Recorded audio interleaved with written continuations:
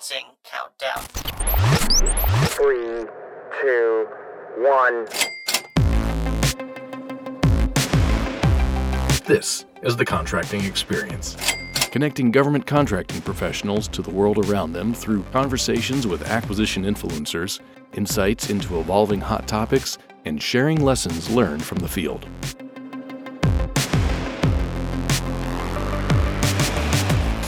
This next episode of the podcast is with Captain John Diekel, who is an Air Force active duty contracting officer currently assigned to Data Collective Venture Capital, or DCVC, and Gothams as an Air Force Institute of Technology Education with Industry, or EWI Fellow. At DCVC, Captain Diekel executes due diligence of startups with dual-use technologies, vying for venture capital funding. In addition, Captain Diekel helps startups with dual-use technologies navigate the DoD acquisition landscape in hopes of winning contracts as Gotham's contracting subject matter expert. In this episode, Captain Diekel shares his experience in the EWI program and how he will apply what he's learned to bolster Air Force missions and U.S. national security. Welcome, Captain Diekel, to the podcast. Hey, thank you. So, Captain Diekel, you have been participating in the Air Force Institute of Technology's Education with Industry, or EWI program, for the last 10 months. Can you talk about what you were doing before the program and why you wanted to get involved in working with industry? Absolutely. So first, thanks for having me. I really appreciate you giving me the opportunity to speak with everybody today. Before the program, my first assignment was at Holloman Air Force Base at the 49th Contracting Squadron. I worked extensively in the commodities and services section. So everything from being a basic buyer, punching, single purchase orders and learning how to do my first BPAs, all the way through, being a seasoned contracting officer, earning, my warrant, executing it quite a bit. Everything from, those complex services that kind of take a long time to learn, all the way through, the simple commodities. Did some R&D stuff, with the test group out there. So I really had a really, really good, diverse litany of experiences at Holloman. I learned from some incredible people there, which is kind of the whole reason why I'm here in all reality. I think about, my mentors, Miss Sally Roberts or Mr. Robert Widows, like the flight chief and the team lead out there. They really taught me everything I know about contracting and the importance of being an officer in contracting and also being a contracting officer. After that, I did a short tour in Turkey where I ran the contingency support flight for the 39th Contracting Squadron. So I was there from 19 to 20, from August of 19 through August of 20. And the big things we did there is we were surging up the forward deployed sites, so to speak. And then when the former president gave the pull-out order for Syria, we ran all the contracting, to pull all of the line haul services and all of the equipment out of there. It's actually funny. We couldn't even get all of the equipment onto the base with our contracts because the Turkish nationals wouldn't let us drive on because it was such a short notice contract. But we ended up calling all of our Army counterparts, and they actually came out. They unloaded the trucks and drove, the different kind of equipment right down the road in Turkey. So it was actually a pretty cool experience. Yeah. And then your second question there about, what made me want to get involved working with industry. I've always had an inkling that there's a better way to do business. I've always had an inkling that the government is complicated. And I didn't really understand how complicated it was, or I couldn't really truly empathize with non-traditional contractors vis-a-vis startups or venture capital, things of that nature. The non-traditional industry partners that we have, I didn't understand fully how different their world is to ours. But I had an inkling that there has to be a better way. There must be a way for us to move faster and be more efficient and more effective, and ultimately build the defense industrial base. So I figured EWI is probably a good place to learn, whether I'm learning from a big company, a new company, something. I just knew there was something out there, and I didn't know enough context to know, all the things I know now. So really, I'm kind of fortunate that the program worked out for me because it's been a huge, huge experience in my life, not only in professionally, but personally as well. For sure. So with that said, what organizations have you been working with during this time, and what type of work have you been doing? So for me, I have a really unique position. Like I said, kind of in the non-traditional defense industrial base sector. So I have 3 primary roles at 2 different companies. I'll kind of explain my way through that, but it's a little complicated, so I'll take my time. So role 1 is at Data Collective Venture Capital, or DCVC. DCVC is a venture firm that invests in paradigm shifting technologies early in the startup stage. So think about really before the product or the company has built the product and is generating money, they're kind of in the process of developing their product or service. That's when we invest at DCVC. So I'm an analyst there. So I kind of look through any of their, dual use capable technologies and think about, okay, does this make sense for the government? Is there a real use case? What's the value proposition for the government? Because DCVC or any venture firm doesn't want to invest their money into a company that won't ultimately turn back, get contracts, generate revenue, and ultimately return money to its shareholders and investors. Mm-hmm. So effort 1 is, I'm an analyst at DCVC. Effort 2 is I'm the contracting expert at Gothams. Gothams is a startup consulting firm that kind of works with some of these venture capital firms like DCVC or ABC, some of these folks who get this money, these startups get the investment money from these venture firms. And then they say, okay, what's next? We know we have a use case for the government, but I'm an engineer and a founder, and I've never worked with the government before. Or I'm a technical founder, and I don't know what a DUNS number is or what SAM is. Or, in some cases, I'm a founder and I don't understand the need to work with the U.S. government for defense contracting. I don't understand the importance. So I'm the contracting expert at Gothams, where I teach founders, at the C-suite level about the importance of working with the government, enjoying the defense industrial base, and kind of clearing the way, clearing up some of the convoluted nature of what we do. Is because to them, what is SAM? What is a DUNS number? Why do I need a DUNS number and a cage code? What is GSA? What organizations inside the Air Force actually, would require the goods or services that my startup creates. So that whole consulting piece on the contracting side is kind of where I fit in at Gothams. My third role, which is probably the most unique role, is I'm the chief of staff for the founder and CEO of Gothams, who is also a partner at DCVC, which is kind of why I have one foot in each side of the road here. So my boss, Matt Mickelson, I'm his personal chief of staff to think about like an executive officer for a colonel or a general, where I'm with him in the meetings at the big board, big girl tables, where deals are getting signed, or we're interacting with high level government, political figures, or leaders inside of industry. So I really had this really unique experience where I get to touch 3 different roles, all towards that same mission of developing dual use technologies. Dual use meaning, between commercial and government use cases. So I get to see from the investment piece, I get to see from the consulting to striving for and winning contracts piece, and then tertiary I get to see from the leadership piece as I get to sit with the CEO of the company. Cool. So what has surprised you most in working with DCVC and Gothams? So this might be a bit of, my personal upbringing shining through here, but, I kind of pictured the folks that have the multi-million dollars, the $1 billion, in their portfolio or in their bank accounts. I always kind of picture them as being, mean people that were just trying to out there make money and, didn't really care about America in the same way that you and I do, Amber, right? Like, I'm an active service member, you're a civil servant. Like, we are intimately familiar with national security. We are intimately involved in national defense. And I just assume that most people are just out there trying to make money. And in this sector is so far different than, national security, they just probably don't even care. But the biggest thing I've learned is that it doesn't matter how much money you make or what walk of life you come from or what you look like. There are people who care about national security all over the place. There are patriots everywhere. And there are people in this industry who I've met that also care intimately about patriotism and helping out.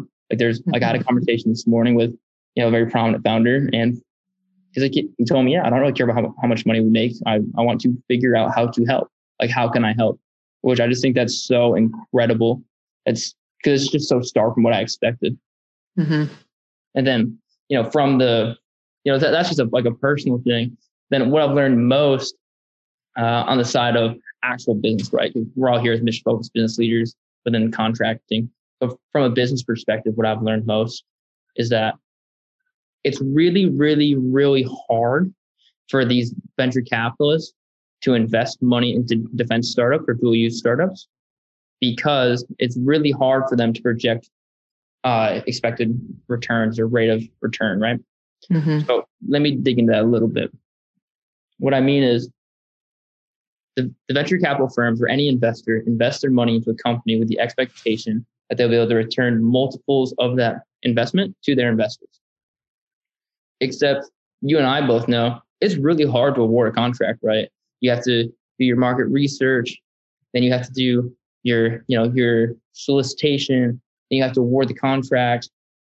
But that's really complicated when we get into, the different FAR parts or non-FAR based vehicles, or the different tools we use, or even the different systems you have to log into, which I kind of alluded to earlier, right? Mm-hmm.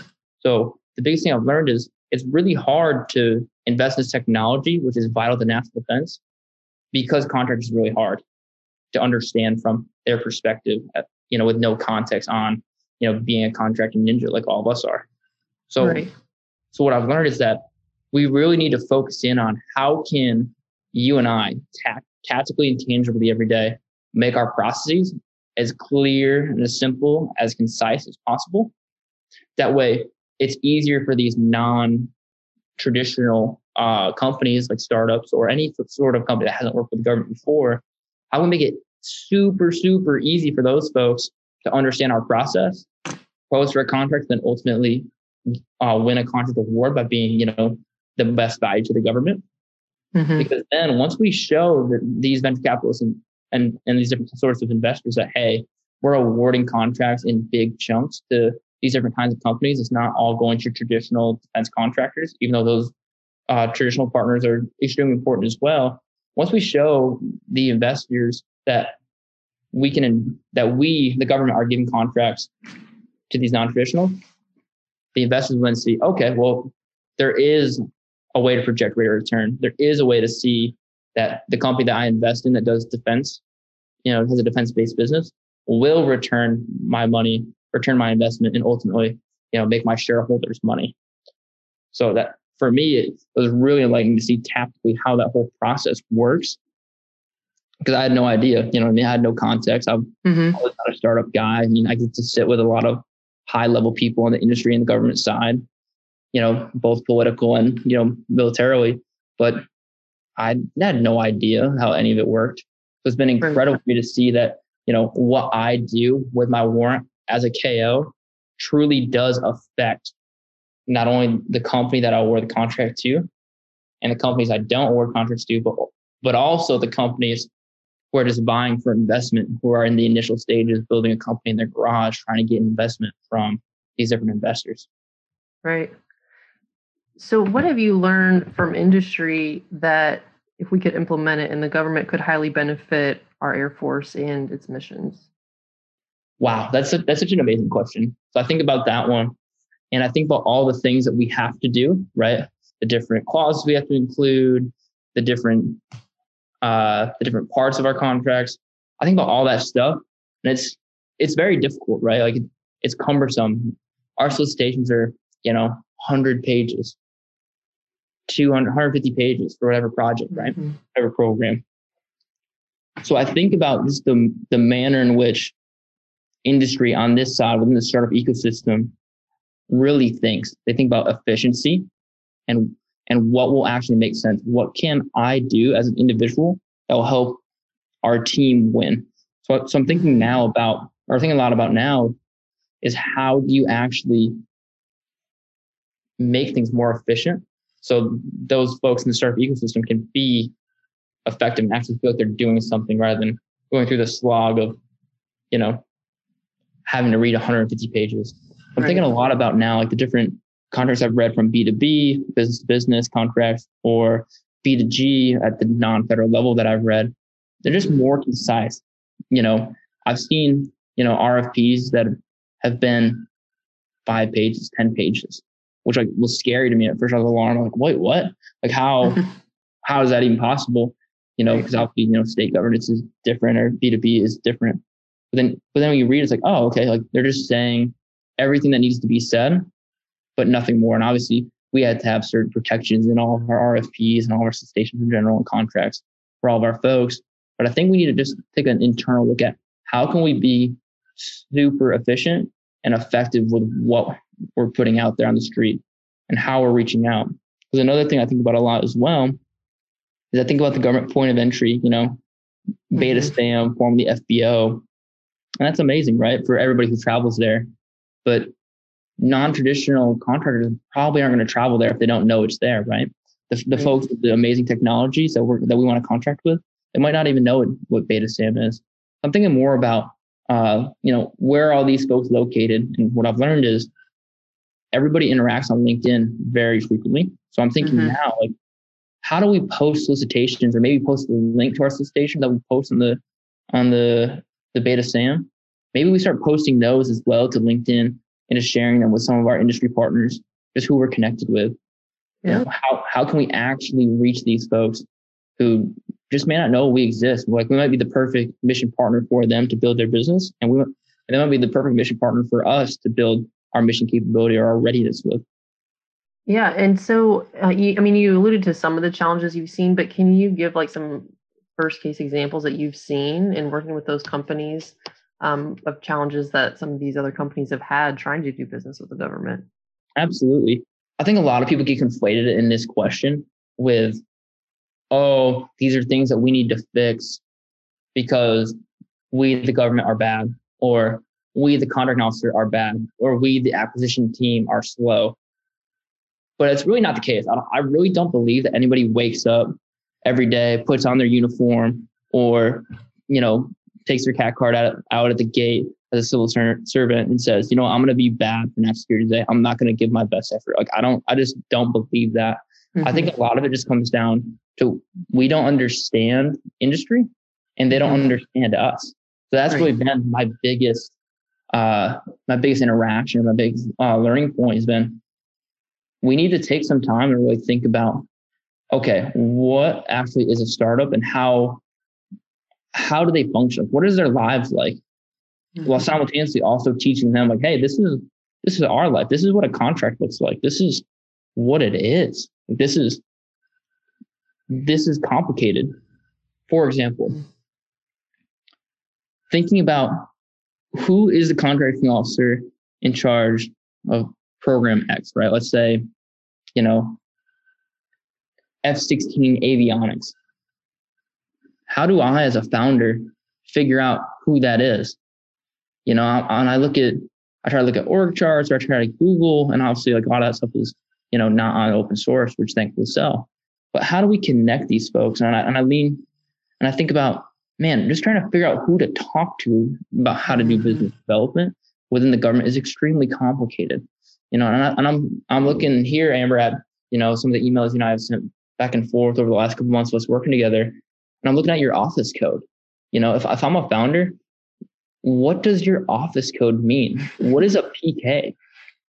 Right. So I think taking that step towards hyper empathy towards these non-traditional contractors and think, okay, how can I make my processes super easy? So it's super clear that, hey, I'm a contracting officer and I can help you find, another contracting officer to do business with because we've met on LinkedIn, or we've met at a Spark cell, or we've met at some sort of industry engagement event. It's so hard, even with me, you know what I mean? And I've kind of tested this theory a little bit using my government email, reaching out to random contracting officers or random program managers. And it's hard because program manager, contracting officer X and Y have their own requirements to execute. They have their own things to do. Like, who is this random, LT or captain or, GS12? Like, who is this person? Like, why are they asking about, what project I'm working on? Like, this is strange. I have other things to do. I actually have to get this solicitation on the street, or I need to, review this past performance. So thinking more about that, really, like, how do you navigate those waters? This is so complicated. And I think that I'm starting to build this thesis around, what Lieutenant Colonel Chase Eisenman and Michael Pillar are doing with the Rapid X program that General Holtz put together, how to connect the different installations, the different OLs to the non-traditional contractors. I think it's quite brilliant. I think that's a major piece about it. So I really think the biggest hurdle is trying to figure out who to contact. Yes. Because if you don't know, you don't know. You don't know what PK or what PKA or B or Z means, and every cons is something different. What's the difference between a cons and an S-cons or an ESS? Right. Like it's just so complicated. So I think figuring out who to contact is probably the biggest hurdle I've seen. And then I think, secondly is that educational piece where they don't know about us and we don't know about them. But I mean, hats off to, everything that General Holt's doing and, everything that you're doing here specifically on this podcast, right? Because that's what, separate lines of effort, that's what you guys are getting after is, how to educate the workforce or educating industry partners to say, hey, this is who we are and this is who they are and how do we connect those nodes, which I think is really remarkable. Right. Well, and you and I have talked a little bit about this offline, but even when I did like the fellowship with that startup company in DC 2 years ago, I talked to some of the startups that they were working with, and it was the same thing. They wanted, like you said, they were eager to help solve national security problems. They just wanted to know, like, who can I talk to help them figure out, ask them what their problems are so I can help them figure out how to solve them, And they were coming from, it was very refreshing to talk to them because they were eager and they just wanted to know, like, who can I talk to? So I think that's great that, what RapidX is doing. It's definitely needed and I'm sure it's not easy, but it's definitely a necessary piece of this puzzle. And then what people like you are doing, working with these companies and just getting this other perspective, because it helps draw the line between like the people that are, in the program offices or, the contracting officers and the specialists out there that are doing the day-to-day work. Like you said, they don't have time to necessarily go do all this deeper work and to figure out what these companies are doing. But if they take from what your experience, what you've had, and some of the things that you've laid out, it helps bring that awareness that at least then they know, oh, I can ask some more questions of, here's some additional companies that might be able to help me out. Let me ask these guys some questions and contact them. Or let me even just look at my process where, I'm putting this solicitation out. If I amend it, several times, is that going to be a pain in the butt for these startups who actually don't have the manning to keep looking at my one particular posting to see if I've changed it so they can make sure they submit it properly? That's an amazing point. Just things like that where it's like, I never even really took that into account until I worked on the other side. And I'm like, oh yeah, this stinks. If they keep changing this, then we got to keep looking. But we're at, this is just one posting. There's so many other, government customers out there that we're trying to work with and all that stuff. So, I think it's important work that you're doing and that you've done. And just the fact that you're bringing it back. And so I would definitely want to mention the webinar that you did on May 19th. 2021. And so for the Air Force folks out there listening, if you go to Air Force Contracting Central's homepage, on the left-hand side, you can scroll down to webinars and click on that, and then you'll see the Demystifying Venture Investing webinar that Captain Diekel did. And there's two separate recordings posted there, but I highly suggest that you go and check that out. Some really good information on just goes more in depth into some of the stuff that you've learned and how our contracting and our acquisition folks can apply that to what they're doing every day. So what are you taking away from this experience and how will you use what you've learned in your next Air Force position? What have I taken away from this experience? Wow, there's so many things I could say. I've really taken away so many things personally and professionally, everything from, how I carry myself, not as just a contract officer, but an actual businessman in industry, because that's what you and I are. We're businessmen and women. And I don't really think of myself in that way until this role. I think about that quite a bit. But what is the biggest thing I take away? I think I'm really going to focus on market research. I have this hypothesis that if we actually do rigorous market research, and I know I've talked to some great folks at AFIT, about what they're doing with the business intelligence tool and things of that nature. I'm thinking that if we do real market research, not to say anyone's doing, fake market research, but, full disclosure here, when I did market research in the past, sometimes the requirement's urgent. It's like, okay, like I got my market research form. Can I get, 3, 4, 5, vendors, written down on this market research form so I can, move out, and get something on the street. My mission partners need it. But I think really taking the time to inject quality up front in the market research to really investigate it, and when I say market research, I don't mean just, all right, this company lists that they do this service, or they've done the service or provided the widget, to the government in the past. But maybe I need to go talk to some founders or go talk to somebody at these companies a little more, rather than just, okay, yep, here's my market research email, or here's my sources sought. Cool. These industry partners responded. Yep, I'm good to go on my form. My KO will sign it. Right. So I'm thinking more about market research. I'm going to do market research much, much better, because I'm actively going to work towards finding startups that can fill, and not even just startups, but non-traditional contractors that can fill, my program or fulfill my requirements. That way I can start getting some of these contracts awarded to these non-traditionals, and making it easier for venture capitalists to see the actual rate of return, the expected rate of return from investing in these startups. Because that's really where the investment piece is.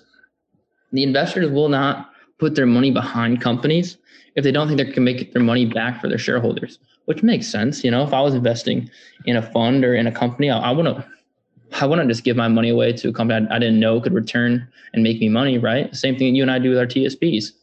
So I'm going to do market research much better. I need to really sit down and reflect on, my past experiences with how I've done market research in the past, and really think about, okay, what does market research look to John Diekel, contracting officer, from this day forward?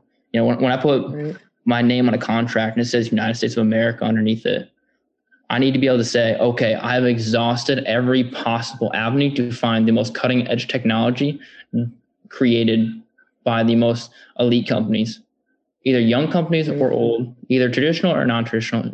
So I'm going to really take a hard look at that. So while there's many things I could say as the biggest takeaways, it really just comes down to, how do we get more non-traditional contractors on contract building cutting edge technology? Well, you have to increase investment. How do you increase investment? By showing investors that, we reward cutting edge technology with contracts. So I'm going to do more market research. My market research is going to be much more focused. Yeah. And I think it's an interesting point, because when you said that, it made me think of because are we actually even buying the right things, right? If we just buy the same thing we bought last year and the year before that and the year before that, maybe we're not getting the best technology or the most capable, things or services that we need, because maybe we're actually trying to solve a different problem, but since we're trying to just recycle what we've done in the past, are we actually going to meet those needs? And so you mentioned talking to some other, companies or startups, you might get a better idea of what new technologies even out there that we could buy. Yeah, that's a great point. I think there's a lot of credence to that argument of, what are we trying to buy? And is it truly the most cutting edge? Because, I'll be honest here, as a contracting officer, I don't know the most about aircraft sustainment or, satellite procurement. I don't know what a satellite needs to do. I'm not that level, but at the end of the day, FAR Part 10.002 says, I shall conduct market research and it shall be continuous and ongoing. And I've really thought more about that phrase, continuous and ongoing. I don't know that I can agree, with your sentiment about when I'm doing acquisitions. I don't know if I can agree with your sentiment that I am buying the most cutting edge technology. I don't know that, because I'm not doing enough market research. I'm not engaging with market research. I wish we could change FAR Part 10 from market research to market engagement. Just find out, talk to them, because you're absolutely right. Because I don't know a lot of times if I'm buying the most cutting edge stuff, which, in some situations, okay, I get it. There's unusual and compelling circumstances I got it. In those kind of situations, we're trying to move out and move fast for our mission partners. But for our technologically critical programs and offices, yeah, I think you're right. I think a lot of times we may not know for sure whether we're buying the most cutting edge technology. And sometimes we probably are, you know what I mean? I'm not trying to discount everyone's efforts here or, speak negative about everybody or say that our community is bad or I'm bad as contracting officer. What I'm saying is I think we don't know. And if we can't say for sure, yes or no, this is the most elite technology in return to my warfighter because I have talked with this investor, that investor, and these three founders, and they all said this is the cream of the crop technology. And, I've also read this report and that report that also say that this is the cream of the crop technology. Then I don't know if we can say that, which is a daunting thing because obviously all of us are busy and none of us need more work. I know everybody in contracting is super busy, self-included. So no one wants to ask for more work or take more time. But I really think it matters. I had a former commander used to say, if you inject the quality up front, you get the efficiency and effectiveness on the back end. And that applies to your acquisitions in your personal life and your professional life. It applies in all things. And I think about that more and more in the context of market research to, figuring out if the technology is right, how to get the technology of these non-traditional contractors, into our warfighters' hands, which ultimately shows these investors that, hey, they need to pour on the money to these non-traditional defense contractors. That way we can truly, secure national security for the long term. I think you're right. That's a very good point. Well, and I think, and I'm with you, like people are busy. And so this can get a little, I think, overwhelming if you're like, okay, now you need to go like learn everything and who's all in the space. But yet you got to get all these contracts awarded. So I don't think we're saying that. I think what we're trying to get to is that, it's worth asking some questions and maybe contacting a couple more people because if anything, you're just going to learn more about what you're actually trying to buy, right? You're going to learn about and that goes back to the mission focused business leaders of understanding your requirement. I mean, if you learn a little bit more about it, that could help you down the line, whether you buy the most, technological can do everything widget or you buy, what you originally thought you needed to begin with, because you're like, okay, no, there are things out there can do this other stuff, but this is what we need. And this is what we need to meet the mission and it can support what we need. So if anything, I don't want people to think we're like, oh yeah, you need to go like do this whole other strategy and all this stuff. It's just making yourself more educated and familiar with what you're actually buying, which is going to help you in your procurement, I think, through the long haul. I totally agree. That makes a lot of sense. And the thing I would add there is something that you and I haven't touched on yet, but I've talked about a lot, just individually, is the fact that it's about knowing your requirement, but also knowing the tools in your toolkit. Like, for example, before I came down here, I didn't really understand, truly what a SIBR was or what an OT was, or really what OT even stands for as the other transaction, right? Mm-hmm. So I think that's such a vital piece as well, is understanding all the tools in our toolkit of like, okay, this may not be the thing that I need today, but I might need this in 5 years from now. Who can I contact at AFWorks, or who can I contact within the R&D community to say, hey, like this might be something that we want to keep an eye on in the future. I think owning all of our tools and our contracting ninja tool belt is so important as well. Just, again, shame on me for not knowing those things. But, now that I know, I've got to really figure out how to learn more about those and how to learn from more people within our community who've exercised those vehicles. You know what I mean?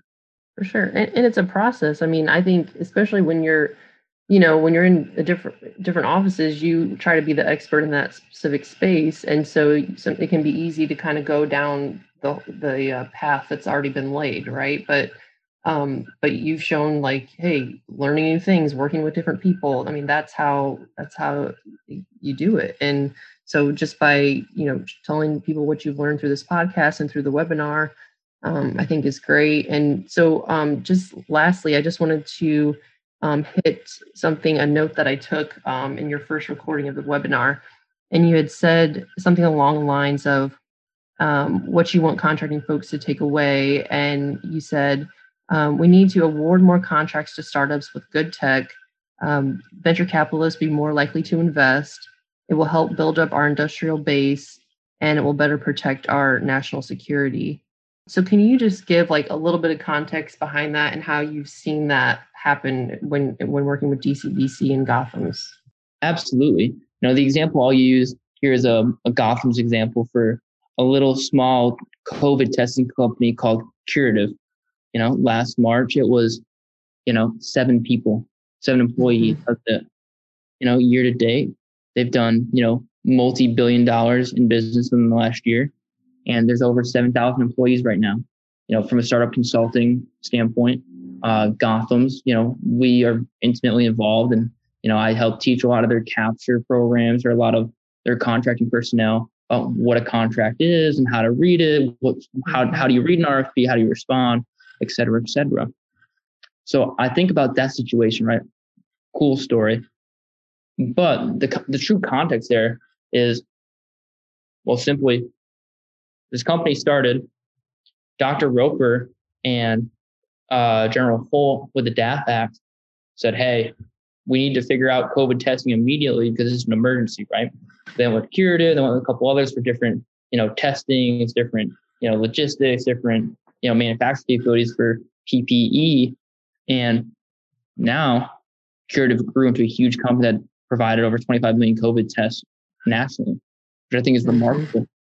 So that's the kind of thing that can happen, when we move nimble. I would use the DAF Act and General Holt's team as the prime example of, here is a non-traditional contractor. There was 7 employees. Gothams came in with a little bit of venture money, a little bit of assistance, a little bit of mentorship and leadership from a different perspective, taught those folks how to get DoD contracts, got a contract with the Department of Air Force and Dr. Roper and General Holt's team.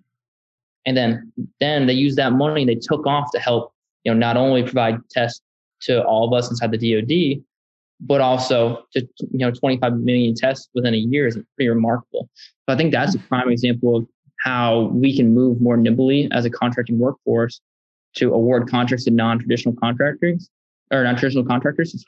which ultimately leads to better national security.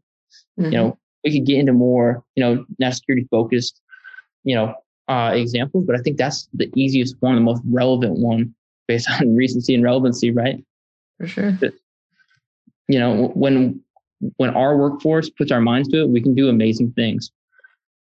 And that is the biggest example of us teaming with the non-traditional defense industrial base to mobilize and help America, even though it was against an internal threat vis-a-vis a virus. For sure. No, thanks for sharing that example. That's great. Well, Captain Diekel, I want to thank you again for being on the podcast. It's been fun to get to know you, in preparation for this, I had fun having you on the podcast as well. Yeah, thanks, Amber. I appreciate all you do. And I really do think that what you're doing here with the podcast and what the different folks we've worked with on the webinars, I really think this is the stuff that's going to make a difference. I really adamantly think that nobody wakes up, puts on their uniform, or drives to the gate and says, I'm going to do things that are not in the best effort for national security. I think a lot of people just make mistakes or don't understand. And that's kind of my whole position is I just didn't understand this whole defense industrial base problem or moving faster. I've seen Dr. Roper and General Holt speak and not really understand. And I've met Colonel Diller and I've seen him speaking on the videos. I don't really understand. But I hope that this helps people understand that, hey, this is how to actually move faster. Just go meet the people, go have empathy, think about it from their perspective, teach them about our perspective, how hard it is to get contractors to come work with us. So I really think what you're doing, what the webinar folks are doing, they're truly amazing. So thanks for having me. If you have suggestions for topics or people to interview or feedback on the podcast, you can submit those at thecontractingexperience@gmail.com. I want to thank you all for listening to the Contracting Experience podcast. Until next time, keep connecting to the world around you.